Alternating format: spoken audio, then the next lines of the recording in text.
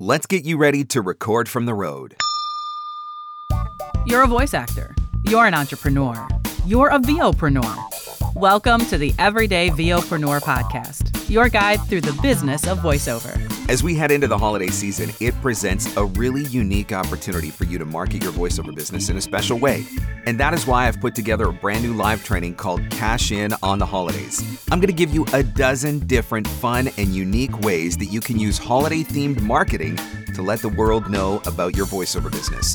This class will be taught live. There are 2 dates, November 14th and November 16th, and you can sign up and save your spot now at VOpreneur.com. Click on Store. VOpreneur.com, click on Store, look for Cash In on the Holidays. The VOpreneur Podcast. Hey, it doesn't suck. Not as funny as Conan. Not as cute as Seth Meyers. Not as smart as Colbert. But he's one of us, and that counts for something.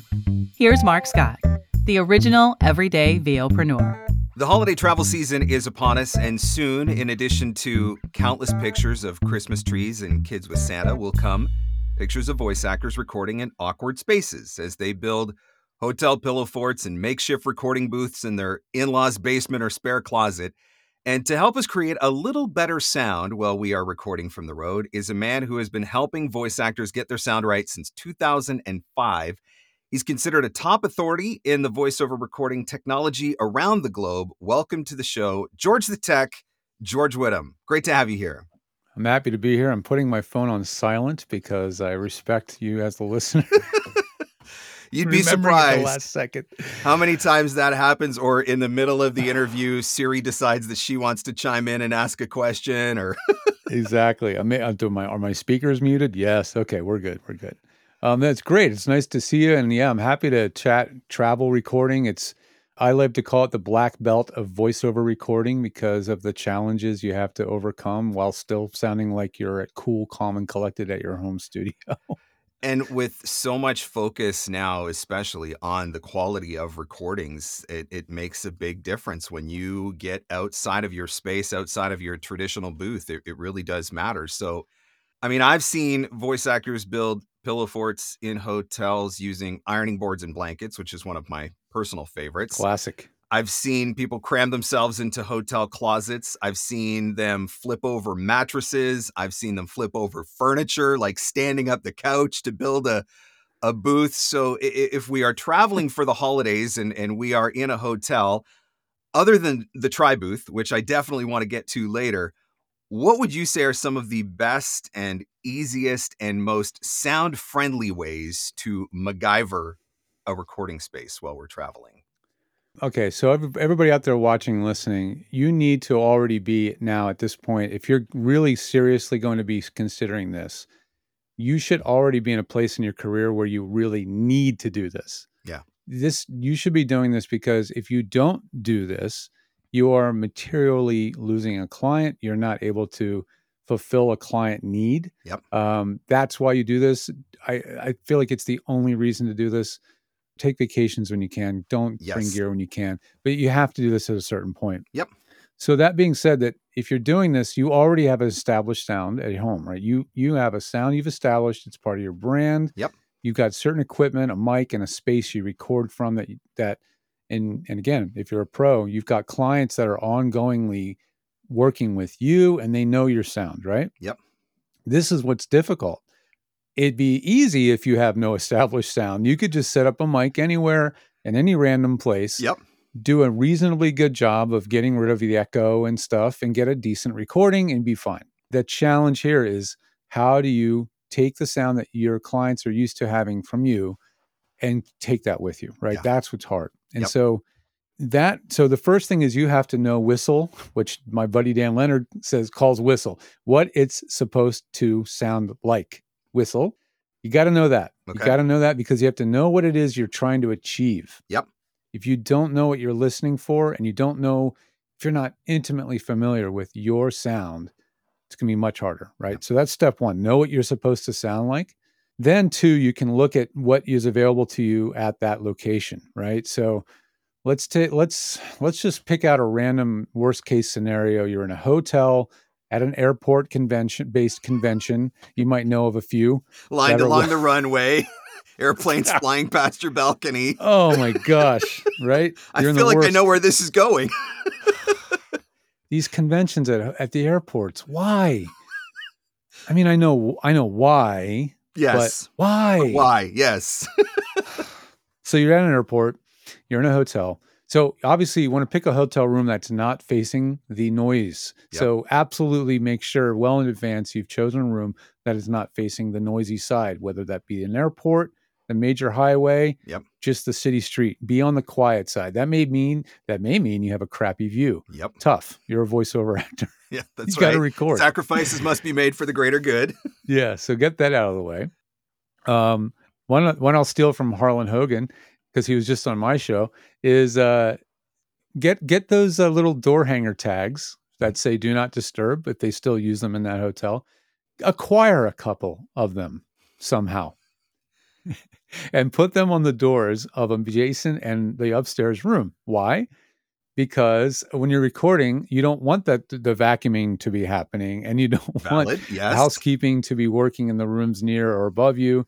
So that will hopefully keep them at bay. That You got to is take them off though. You can't leave them there. Yeah, that is a good pro tip. Now that's like next level. That's something I had never thought of before. I got to give Harlan credit for that one. Yeah. So that's another one. These are hacks. These are like life hacks. Yep. So those are a couple things. So you can eliminate or reduce the noise from the source at this point.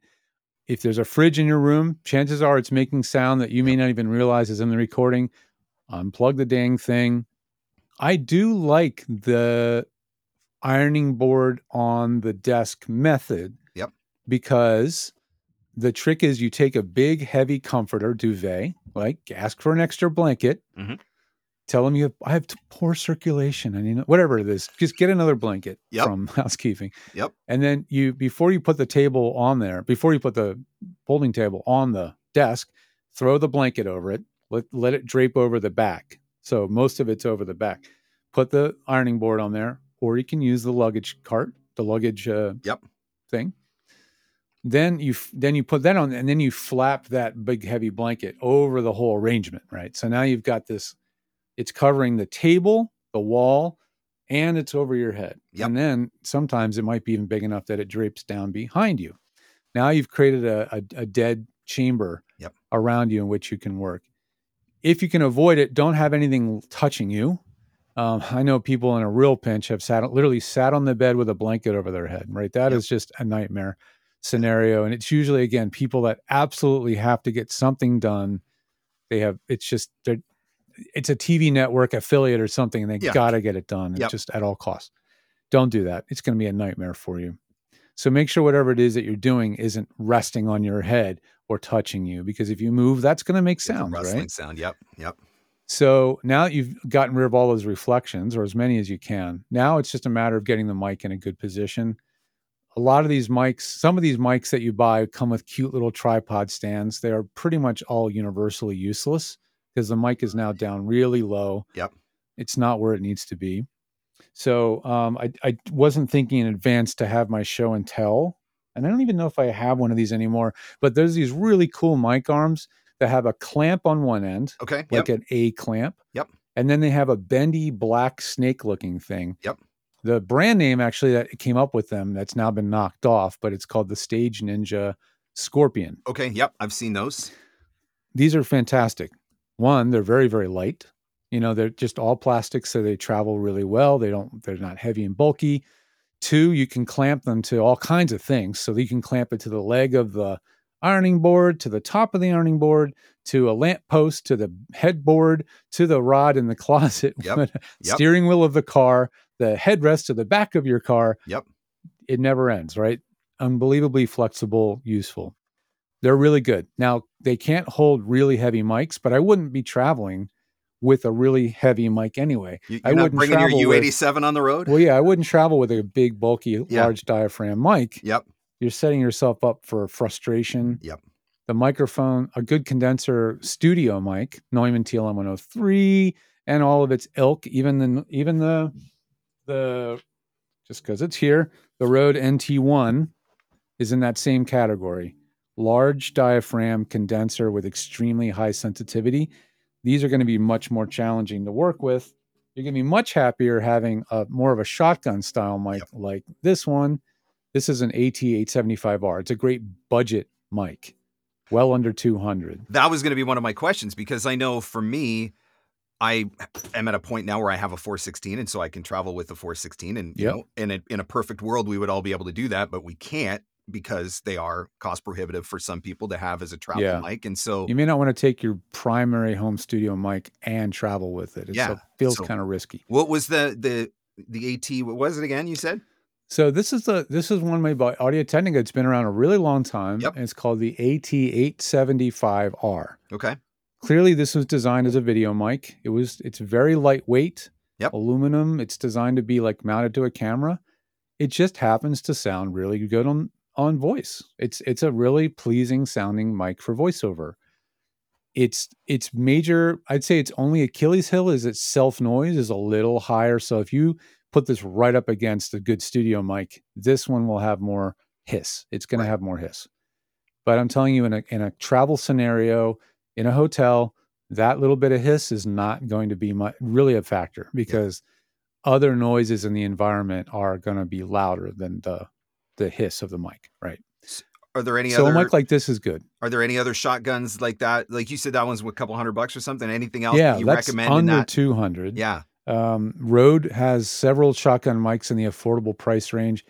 I think their NTG4 is their best affordable one in the $300 range, and they have the NTG5, which is really more akin in sound quality to the 416.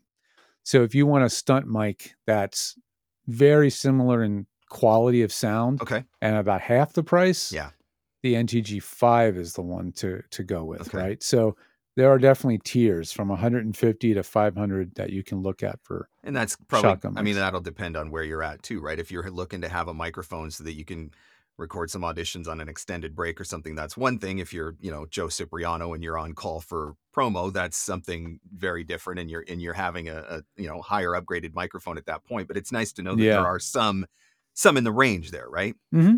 Yeah, there's a range. Again, this is still, and there's always new mics coming out all the time. There's the Synco D2, which people think that they like, and I never do when I hear it, because it looks a lot like a 416. So if people are like, "Oh, that's a 416 substitute," I'm like, "Well, it is in shape, but it is not in sound. It's a completely different sounding mic. This one is a little bit more akin." Has 2023 been a year of preparation for your voiceover business? Maybe this has been the year that you've been laying the foundational building blocks for your business. Working on your coaching, working on your demos, working on getting your home studio set up and making sure that your sound is dialed in just right. And of course, making sure that you've got a website where you can drive traffic to so people can hear those amazing demos you've recorded. The next piece you need is the marketing. VoiceOver Marketing Playbook is coming back January 8th through the 17th, 2024.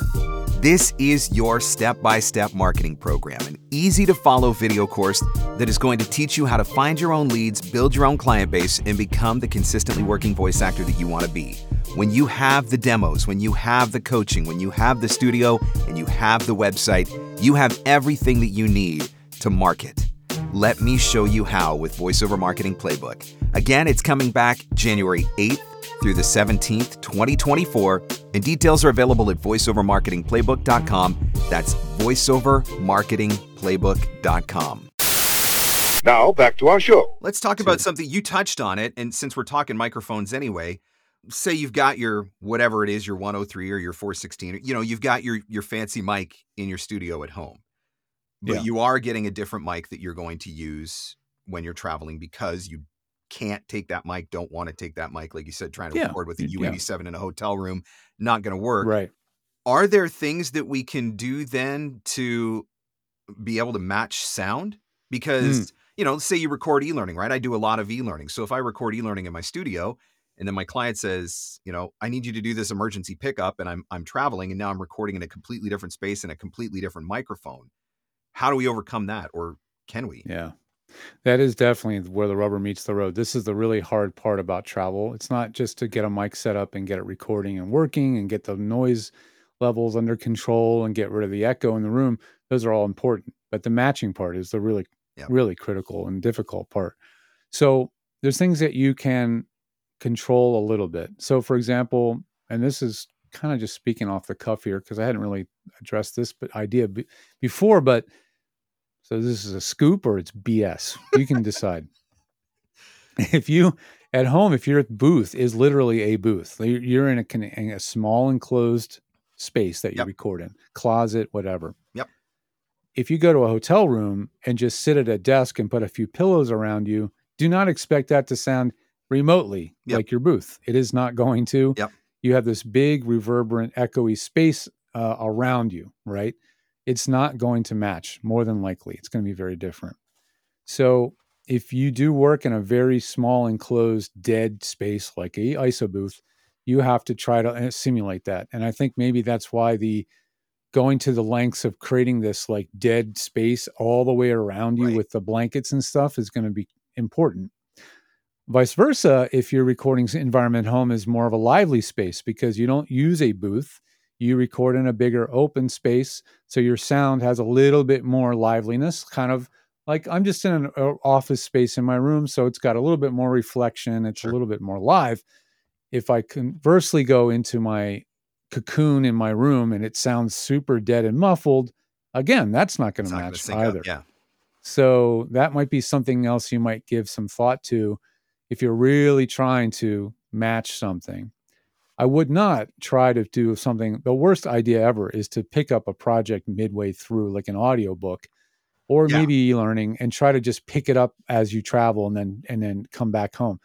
I definitely don't recommend doing that. It's such a difficult thing to get those things to match. Yeah. That If- does sound like a nightmare scenario. Yeah, it's so difficult to get that to match. I wouldn't do that. But, thinking about the space that you record in versus what you do on the road is Yep. probably one of the things that's going to help. Another thing is what I call tone matching. I actually offer this as a service because this is definitely one of the more difficult things that I do as an engineer, which is somebody sends me a sample from home. I'll usually say, send me a sample dry and then one with your processing, whatever it is that you process. If Okay. you do that, Yep. send me both. Send me a sample from the portable or the travel kit or the booth that you have or the tri booth or whatever it is. Send me that sample. Now you're going to have to plan in advance. Let me know you're going to do this when you're traveling. Then I can get back to you in a timely fashion. Right. And then I will make an EQ adjustment, usually just EQ, that will try to match tonally the way those two mics and spaces actually sound. Because they will have different resonant frequencies. One will have more mid-range or a nasal sound or a boxy sound, or I'll have all these other weird things going on. And I will try to accommodate with a setting and a preset, whatever DAW, every single DAW recording software has EQ, every one of them. So I'll always have access to some kind of EQ to tune. And it's if the sounds are different, when they have different weird peaky frequencies, it's so much harder to get them to match. Right. The better the booth sound is at home, the easier it's going to be because it will be easier for me to match it. The worst case is when I get this is my home studio and it's Yeah. like not great, and I'm like, okay, well, that's their sound. How am I going to match that? And then I have to match that with their road setup.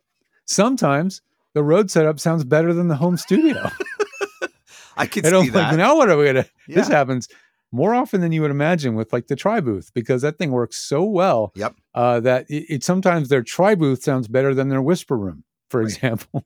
So then you're like, now what do I do? Now- So now- yeah, it's an interesting process, but matching the tone is a challenge for sure. So what about things like, and I know this isn't going to match the sound specifically, but you've got like noise reduction on Adobe Audition that allows you to, record room tone or whatever you want to call it. Yeah, the noise print. or- Mhm. RX10, I think it is, has this new AI repair assist thing, right? Where you Yeah, play a yeah. sample of the audio.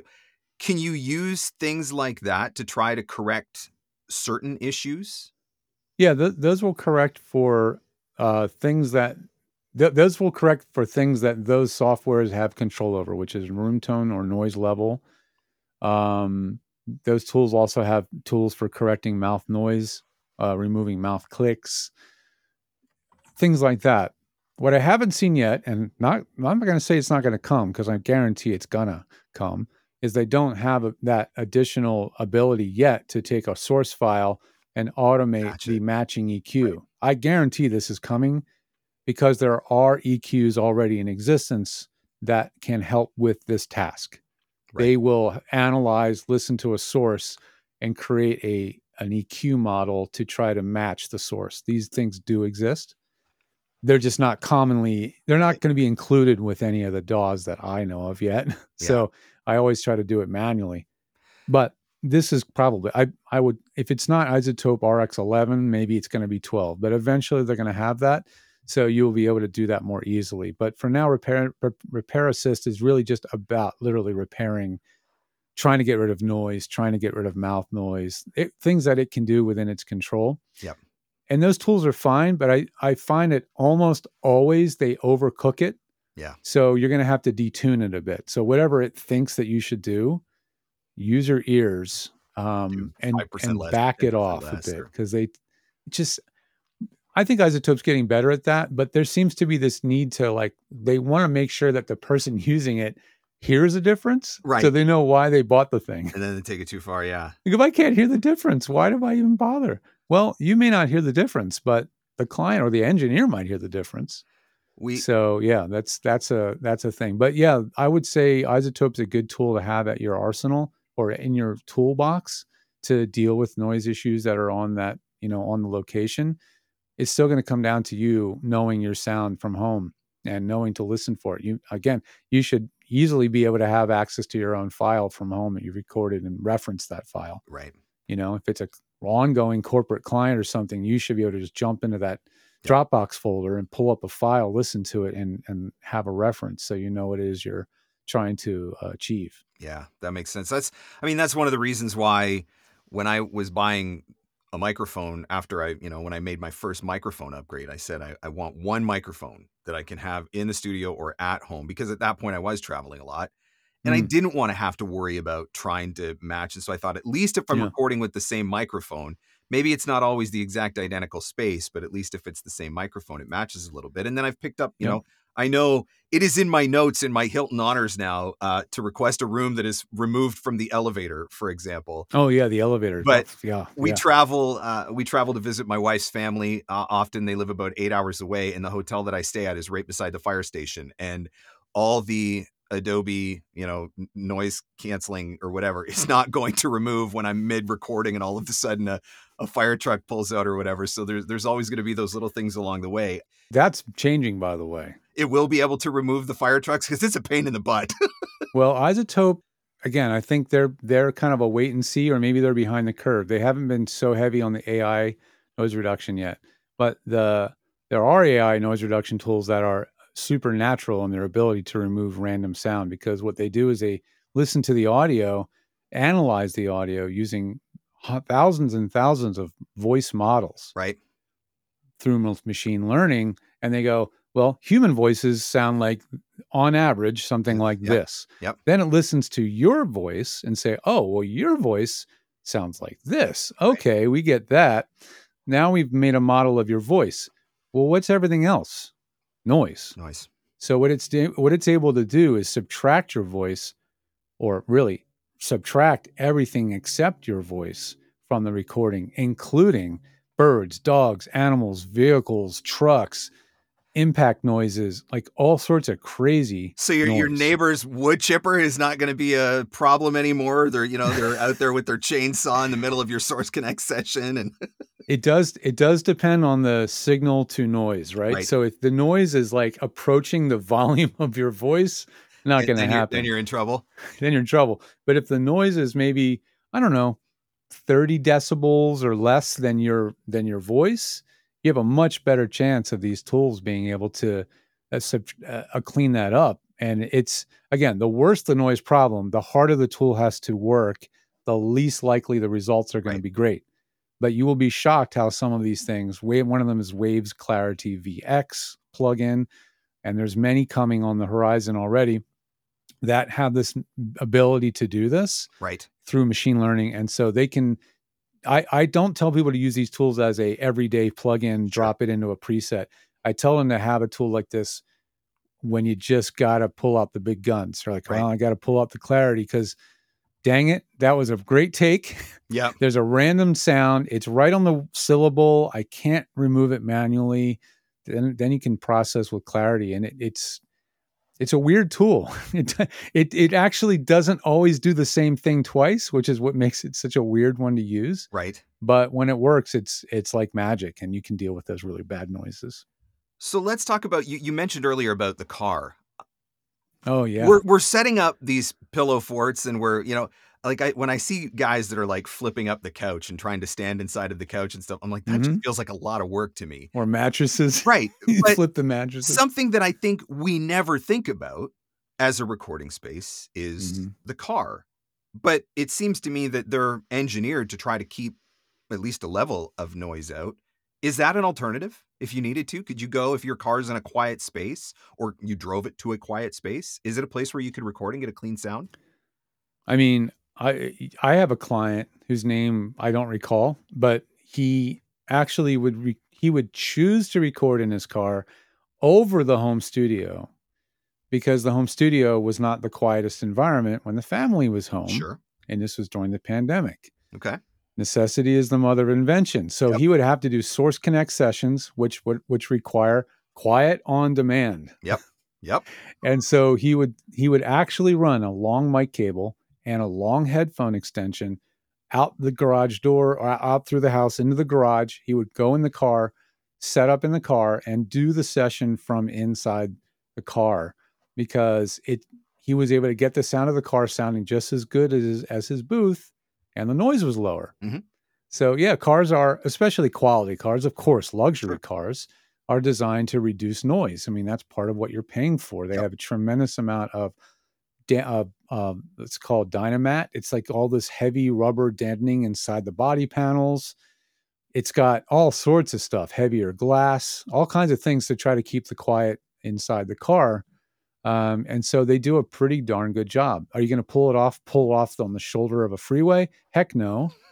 But off an exit, down a side road, if there's no fire truck going by, probably you can pull off a pretty good sounding recording. So yeah, cars are designed to be quiet, and they're designed to be also nowadays acoustically tuned for sound, for music and their sound systems. Again, as the luxury cars are going to have a lot more attention to this, but really, I mean, it's amazing how good a car can sound. Now, I've had clients get away with sitting in the front seat right at the steering wheel. Sometimes that can work. I mean, if you can get your hands on some pillows and throw them up on the dashboard, cover the glass, all the better. I just feel like you're going to get better results sitting in the back seat and have the mic like between the headrests. So now the glass is all about as far away from the microphone as you can get it. And you're going to have less issues, I think, with reflections and stuff like that when you're more in the back seat. But it just depends on the car and the situation. It's one of those things that I've actually had to do it before. I've actually had to pull off and, when I'm traveling for vacation and record an urgent audition, and I recorded it in the back seat of the car and, stuffed some pillows around. And I was actually quite surprised. Client had no idea that was where I recorded. That's got to the hotel that night, had booked the job. So then, go through the process again. Never occurred to me, just go back out in the car and record the dumb thing. So of course, at that point I'm like trying to build the pillow fort and everything. Right. Wait a minute. So you auditioned from the car and booked the gig, and the gig was the same day? Yeah. Booked Holy it. Like a cow. couple hours later, I got checked into the hotel and had an email to record it. And so because I'm not smart enough to just go back and record in the car where I started, then I'm, trying that would have been, I got this the picture. counterintuitive, but that probably would have been better. I got this picture of my wife. There was like a giant piece of furniture, like that the TV's on, and it's got the drawers in it and the fridge is built into it, like this 1,000-pound piece of furniture that we could not move. And my wife, thankfully, is very, very small. And so I've got this amazing picture of her like crammed behind it, trying to unplug the refrigerator so that we could make the room quiet. And now I'm sitting here listening to you talking, and a couple years later, I'm like, you bonehead, why didn't you just go back and record the thing in the car? So yeah. We talked microphones, and you gave some good suggestions about microphones. What about interfaces? Because, I'm guessing if you don't want to take your U87 or your 103 or whatever fancy microphone you've got, chances are you don't necessarily want to pack up your Apollo and put it in your carry-on suitcase or whatever either. So are there some budget-friendly interfaces that are relatively small, portable that you say this would be a Yeah. good one for you? So the best portable interfaces sometimes are not always the budget friendliest because they're more pro quality. Sure. And there's a brand that always comes to mind when I think of that which is called Centrance. Okay. Right? Centrance is really most famous for the MicPort Pro. This is the audio interface that came out with 12, 14 years ago that I was a big proponent of. It just looks like a aluminum cigarette tube. It's just like this long. Yep. Has a few knobs on the top and a button on the end, and that's it. Real simple. Okay. And these things worked really, really well for recording on the road because they were super compact, very lightweight, and still maintained very good sound quality. They used good parts. That product has evolved, and now they're up to the MicPort Pro 3. It's added more bells and whistles as things tend to go, so it's gotten more expensive. It's in the $300 ballpark. But it has the right sets of tools. It's got an extremely good preamp, a really good headphone monitor control mix knob that lets you blend yourself with your director or the client. So it makes it easier to set up your headphone monitor. It has a high pass filter switch. So if the microphone you're using is still too low frequency sensitive, you're still getting some of that rumble from the freeway or the airport. Okay. Yep. You can gauge this little HPF, and now the mic will not be as sensitive at the low end of the mic sound spectrum, right? So that cleans up the waveform right there. Okay. It also has a limiter. Now, this is a weird name for it because it's not really a limiter. It's really just a compressor. But what it's going to do is when you're doing a live session, it decreases the chances you're going to clip and create distortion. Okay. So if you're doing animated stuff where your energy level is kind of all over the place, Sure. having something like this is really, really nice to have. That's built in. There are very few products in this category, certainly even in the portable category, that have those features, which makes it really stand apart. If you're on a more budget side, Shure came out with a new one. They used to have the X2U. That's what I used to use. Yeah. Yeah. I don't know if they produce it anymore because they've now replaced it with a new model. But the X2U was a really great budget-friendly version. It was reasonably good. It can only record 16-bit wave, which these days I recommend 24-bit. But still, if you're just trying to pull off a record on the road or you want to have a light travel kit, this was another nice alternative. Again, a much better price point. Now, Shure has the MVX2U. Okay. So they've just taken the idea of that product. I'm looking at it just to make sure I'm giving you right information, but it's just another idea on the same thing. Plug it into your mic, plug your headphones and a USB cable in, and you've basically converted any microphone you have into a high quality USB microphone. So you get preamp, you can get monitor mix, and other bells and whistles too. That whole bells and whistles issue to me is a bit of a problem. There's so much gear now that relies on software, control panels, and firmware to set up settings, dial them in, get them working, which for the engineer geeks is great. We love tweaking and messing around with controls. For the actual performer, that stuff's not very performer friendly because when you take away physical knobs and buttons, that may seem to simplify it because there's nothing on the unit. Yep. But when you do need to make an adjustment rapidly, mid-session, make a change to something, it's much more difficult when it's relegated to a control panel somewhere else on the in a software application, right? So it's just this double-edged sword. We're progressing towards digital everything, but I miss the physical knobs and controls of gear. At the really budget end, PreSonus does make one. I think it's called the Audio Box Go. Okay. I think it's well under 100. It's like $80. Okay. It's really inexpensive and it's really compact. It's really lightweight. It's really chintzy made plastic. I don't know how long one will last. I was going to say, how many travel trips through the airport security will it survive? I don't know. But, at $79, maybe you buy two of them. I don't know. But that's a really lightweight, inexpensive, portable interface that still gives you actual controls. It's got a gain knob. It's got a headphone monitor level mix knob. It's got the basic pieces you need to to record in a portable format, so that's another option for you to keep the prices under control. You bring up another interesting point, talking about how, some of these things, they're taking away the knobs and putting it into digital and giving you bells and whistles, which bells and whistles are nice. But strictly speaking, as a voice actor who's recording, how much of these bells and whistles do we need/want anyway? Because anything that you do on the signal going in, it becomes harder to alter after, right? So should we really even be playing around with some of this stuff anyway? Or is it something where we have you set it up for us once and then, don't touch this again? Yeah, well, I mean, the king of the audio interface of bells and whistles is this one. Yes, the Apollo. Yes, it has all the bells and all the whistles. It's got all the bells, and they add new ones all the time. Yeah. And then they say, but download the new plugins that we have, right? So this is the ultimate in overkill functionality, layers of function that are far beyond what most people would ever need, difficulty and confusion of setting up things, basic things that should be easy, like loop backs and just a handful. It has, if I could dumb this thing down, and I don't mean to say that you guys are dumb, but we know that there are things that are just unnecessarily complicated because they were not designed for performers. They were designed for engineers. They're designed for home engineer, music songwriter, people that have hours and days to tinker and twiddle. Stuff for pros means you pull it out, it's set correctly or has the right features that you need at your fingertips immediately. That's, to me, what a professional product is for a performer.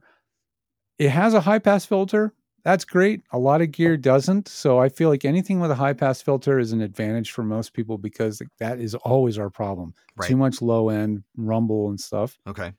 But what you're getting in the Apollo ecosystem is a huge, never-ending upgraded list of virtual processors. Yes. Actual models of hardware, boxes that are legendary pieces of equipment from studio lore starting back to the 50s that can be inserted into the signal chain.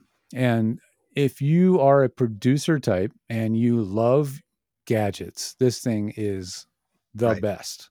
It's just incredible. The sound, the flexibility you can get out of it is amazing.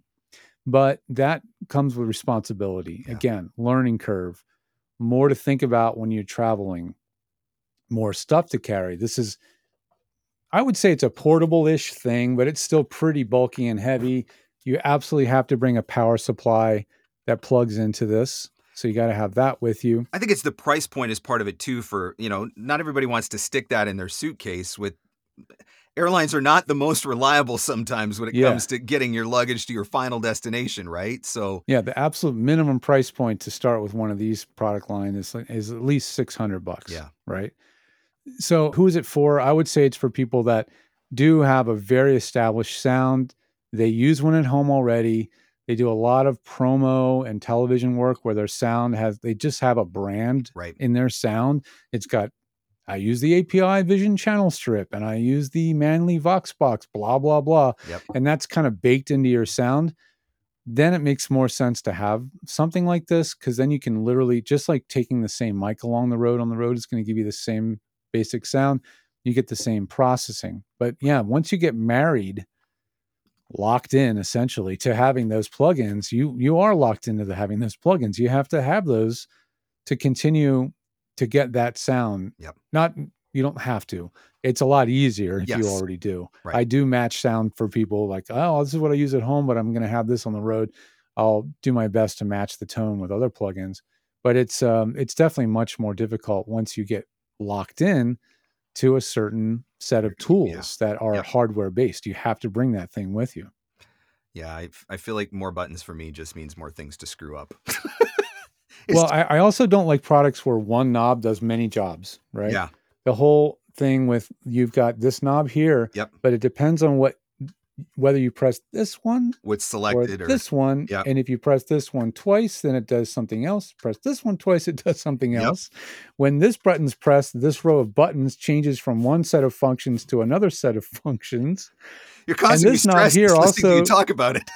Yeah, this is also a button. Oh my gosh. Right? It's like, so it can be frustrating. Once you learn how to use it and you get around it, it's fine, but it can be really frustrating to make quick changes on the fly. You can't do it. First of all, you can't just reach over and do it. You have to stop, look at the unit, press buttons, look at the screen and see what it's doing. Whereas a thing with just knobs on it, you can do it by feel. You just reach over and feel it's this knob and turn it, right? That's, again, in the heat of a session, a Source Connect session, a big client thing, and they're like, knock your gain down, please. Or they play back, the return level is really hot in your headphones and you're just cringing. You just reach over and tweak a knob real quick. That kind of adjustability on the fly is what you're going to really appreciate. And that's why I'm not a big fan of these for everybody. The Apollo stuff is just scary sometimes. This brings up another interesting point, and this isn't specifically related to travel, but I want to get your take on this because it's something that comes up all the time, and somebody just recently came to me with it again.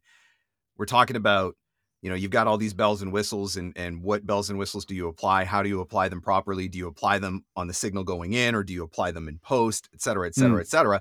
Let's talk specifically about auditions. Mm-hmm. How much cleanup should we do? What is your definition of raw audio? Let's start with that, because I think everybody has a different definition of raw audio. But how much cleanup should we be doing on our auditions? And I'll use the word cleanup, assuming that is it EQ? Is it compression? Is it processing, blah, blah, blah, blah, blah? Or is it just taking out mouth clits, et cetera? Mm-hmm. What's your take on that? Well, I think at the very bare minimum is to take out the rumble, right? So again, I go back to the high pass filter. Right. Having some tool to preemptively remove just stuff that's just pure garbage. Right. That absolutely provides no service to anybody. Just having preemptively removed that before you send out the file is one very basic thing that you can do to a raw file. And the other thing you can do to a raw file is just correct the levels. It's difficult to record consistent level every time. Yep. It's very hard to set your gain correctly so that your performance level and your gain setting is consistent so that the files you send out are at the right levels all the time. Okay. That's a lot to think about as an actor, because you're not, I'm telling you, if you're looking at your script and you're looking at a VU meter on the side of the screen, you can't be doing that. And if you're trying to listen to it in your headphones, now you're focusing on your voice, and it is way too much. You're definitely not in the role at that moment. You're doing too many things. Yep. So record with a lower level. It's okay. We used to say you really need peaks between -6 and -3.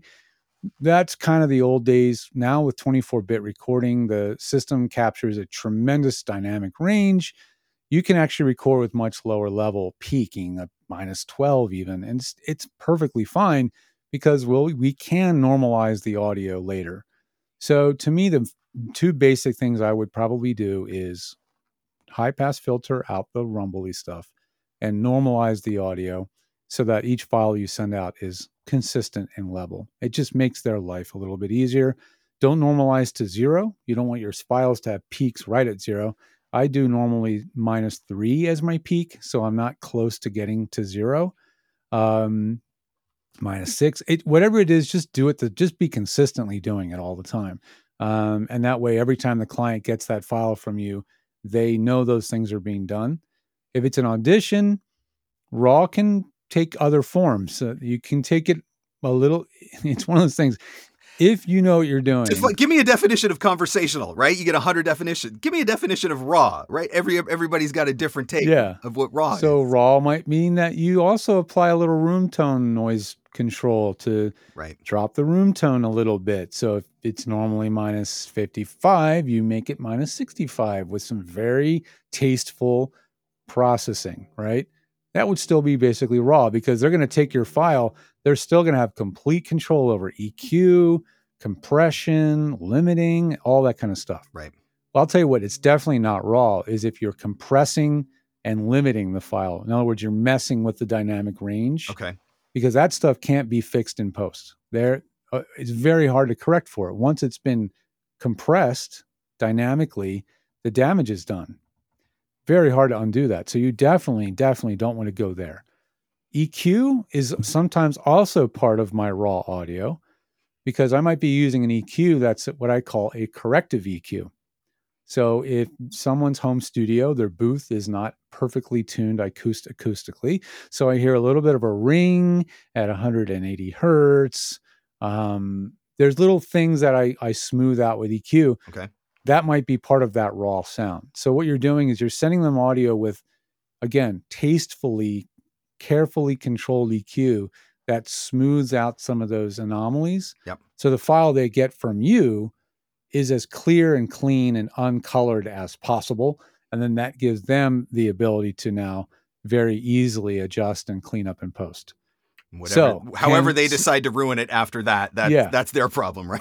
So a raw file could theoretically have 3 or 4 different processing levels applied to it and still, in my opinion, be considered raw. Someone else I know said it's like pre-washing the dish before it goes in the dishwasher a little bit. Yeah. I think that was Amanda Rose Smith said that once, but it's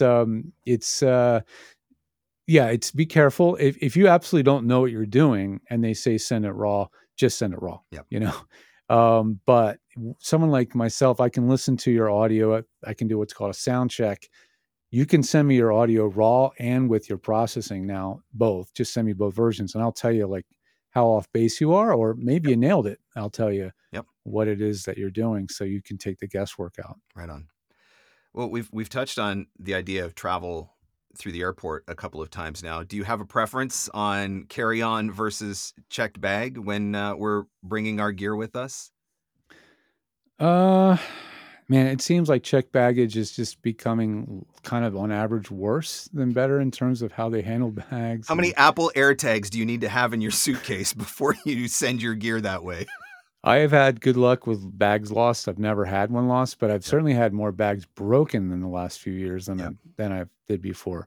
Now when I go buy a bag at Ross, I get the ugliest, weirdest looking bag because I want it to stand out and I know it's going to be broken in the next year or two. So I would, at the very least, I would carry on my mic. When you put it on the belt, if you're not TSA pre, when you pull out your laptop, pull out the mic and put it on the belt next to the computer so they can see what that is. The bigger the airport, the less of a problem. The smaller the city, the smaller the airport, the less likely they've seen your shotgun mic. Right. Yes. Don't tell them you have a shotgun mic. Tell them you have a microphone in here. Put it in the tray. Don't pack it inside a PVC pipe and make it look like a pipe Oh my bomb. God. Rode had a beautiful machined aluminum tube for their mic that threaded on. It was gorgeous.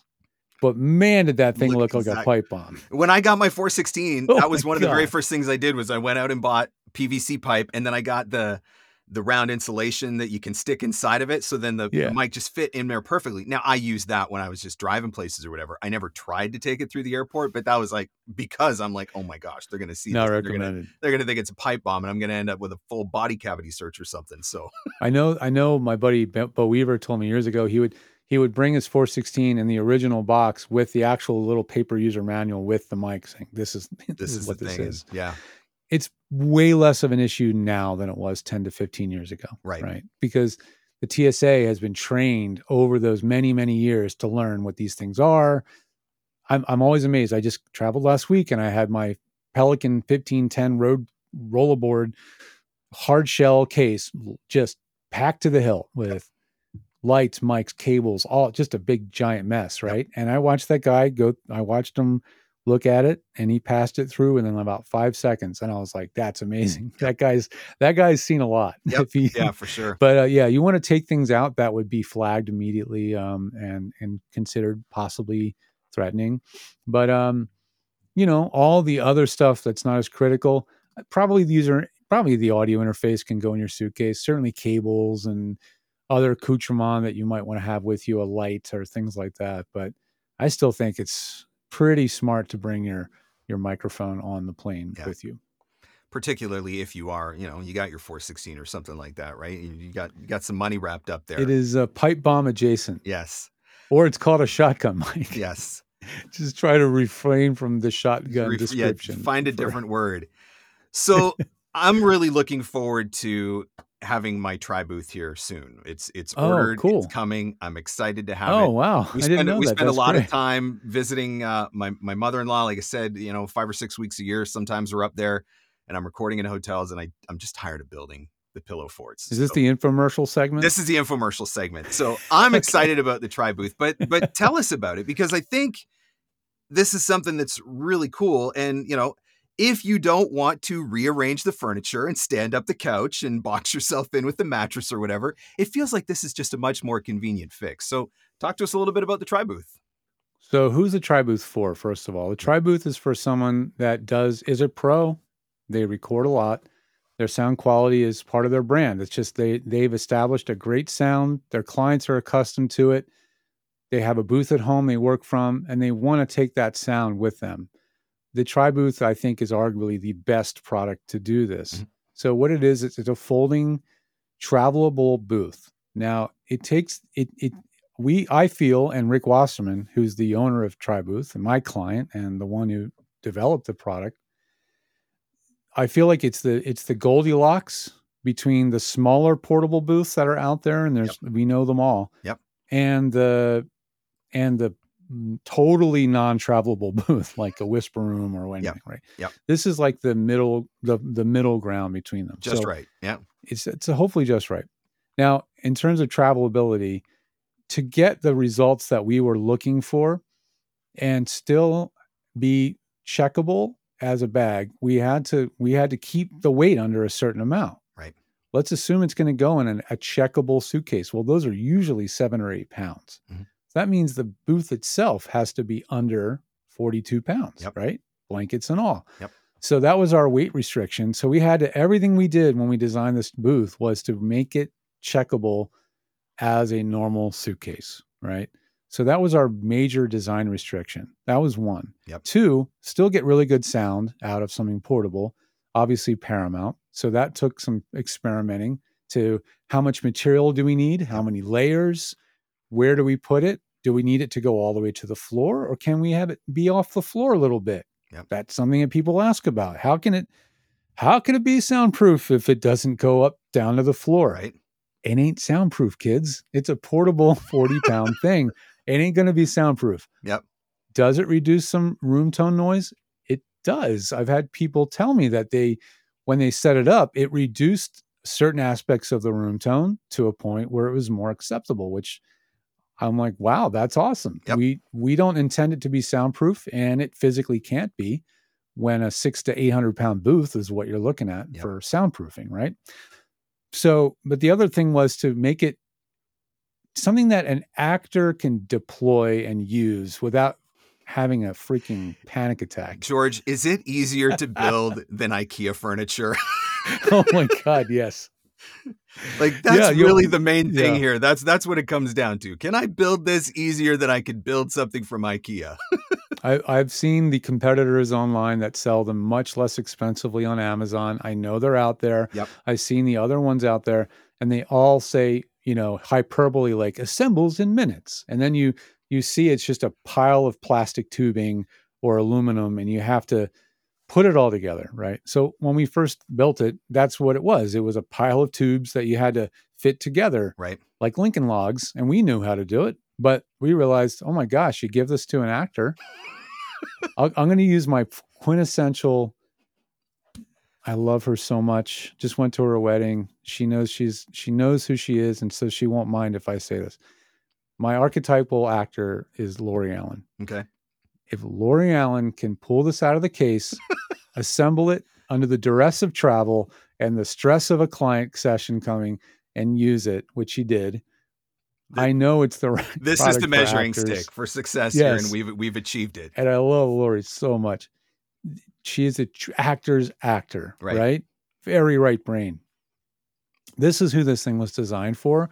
So I'm not going to say it assembles itself, but the thing is that we've bungeed together, interconnected many of the parts, as many as we could, so that when you pull the thing out, they're already connected to each other. And that was the huge revelation. It's like a tent, where the poles have it's elastic. The pieces are pre-elastic together, which tremendously makes it easier. Yep. Because you pull it, it really ends up being 5 assemblies: the top piece, the bottom piece, and the 3 legs. So, yeah, I'd say it's definitely easier than a tent. perfect. It's maybe the same or easier. It depends on how much you've done it. If you've never done How it, many Legos did you have when you were a kid? yeah. How much aptitude do you have for this stuff? Again, people that are not technical, people that don't like building IKEA furniture, this is still something that they can deploy and use with a pretty minimal amount of frustration. Right. That was a very important part of the design of this product, right? Yep. So good sound, light enough to travel as a regular suitcase, easy to assemble when you're there. But another side effect of it is just great ergonomics. Mhm. Every tent booth we talked about, travel situation, requires you to contort your body into some shape that's other than being standing up at your natural position at a microphone with the script at the right height, the mic at the right spot. And this allows you to do all those things. It's just very well thought out so that it feels like you're in your studio at home. Would you drag this thing along for a one night overnighter? I don't think so. Probably not.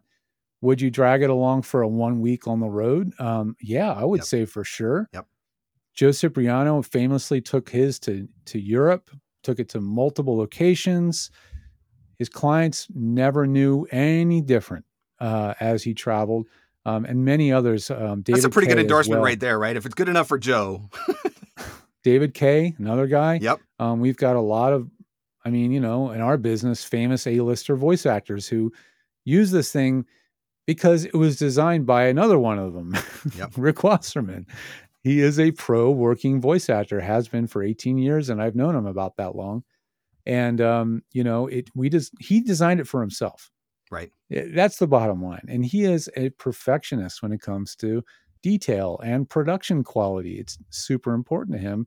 And he found out other people felt the same way. And that's how it ended up becoming a product. And now we're going to sell 400 units maybe by the end of the year. That's amazing.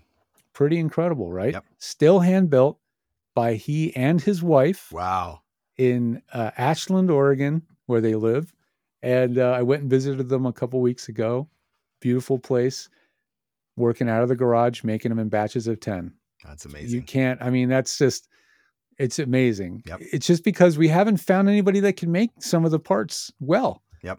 Every time we would try to have somebody else sew this or make that, Rick's like, no, man, it doesn't look right. They didn't do it right. Yeah, it might work, but it doesn't look quality the way we would do it. And so it is artisanal as it gets. Huge respect for that level of detail. Yeah, that's amazing. That's the tribe. For the moment anyway, I guess the nice thing is that it's not something that you need to, crank out 100,000 of these things a year, right? So you have the ability to have that level of detail to it. So that's awesome. I think, I'm really excited about getting mine because I can't tell you how many times. Well, nowadays, heck, you go into a hotel room.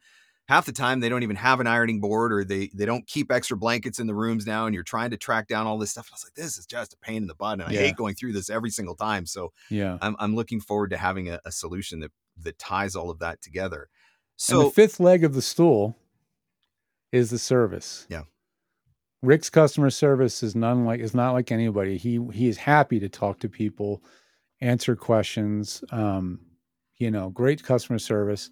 And when every single booth you buy comes really with me, because I will either build for you a filter, which is like we're talking about, making a tuning setup that will try to emulate the sound you do at home. Right.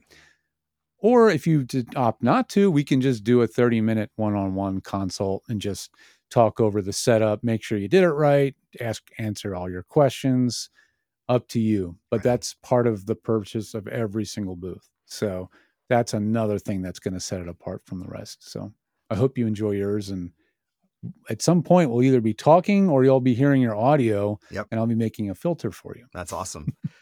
So let's wrap up with you offer a lot of different services to voice actors as George the Tech, helping people design booths, build booths, soundproofing equipment, stacks, all that sort of stuff. Give us kind of a run through of some of the different services that are available. And if somebody wants to get in touch with you, how do we do it? Yeah, we do. The most cost-effective, high-value thing you can possibly do on our site is get a sound check. So if you're on the site for the very first time and you want sort of more of a white glove feeling, click the first timer button at the top, and that will take you to an information form. Fill that out, give us as much information as you can, and Rich Green, who's an awesome guy on our team, will look at what your needs are, evaluate what you're doing, and if it's really simple, he'll probably help you out himself. And if it's something more specific, he'll say, oh, this is what you actually need, and send you the information, give you the service links that you need to go to the next step. So that right away is like something that I'm really proud of that we can do now. We also have, like you said, it's soup to nuts. It is just basic sound checking, listening to your file, studio design services from start to finish. It's setting up processing. It's training. We have a library of webinar and module content. Webinars are going to be an hour to 2. They've usually been done live. We schedule them throughout the year, and then we put them up on the library that you can do what do you call it? Video on demand, right? You can buy and watch the video as much as you want. And we also have a bunch of modules that are going on there. Those are usually shorter, smaller topics, but I'm filling up that library with a lot of really useful information. We have 7 videos now that are on the site that are really just the 7 fundamental things voice actors need to learn just to get started with the home studio. Right on. So we have all that going on, but that's not all. But wait, there's more. I'm on a website that's about marketing. I would be insane not to have an offer for you guys. So by the time this airs, we will have a landing page at georgethe.tech/MS. Okay. If you go to /MS, we will have a coupon code for you for some specials to give you a deal on your services. So just use /MS. That's awesome. It's not built yet.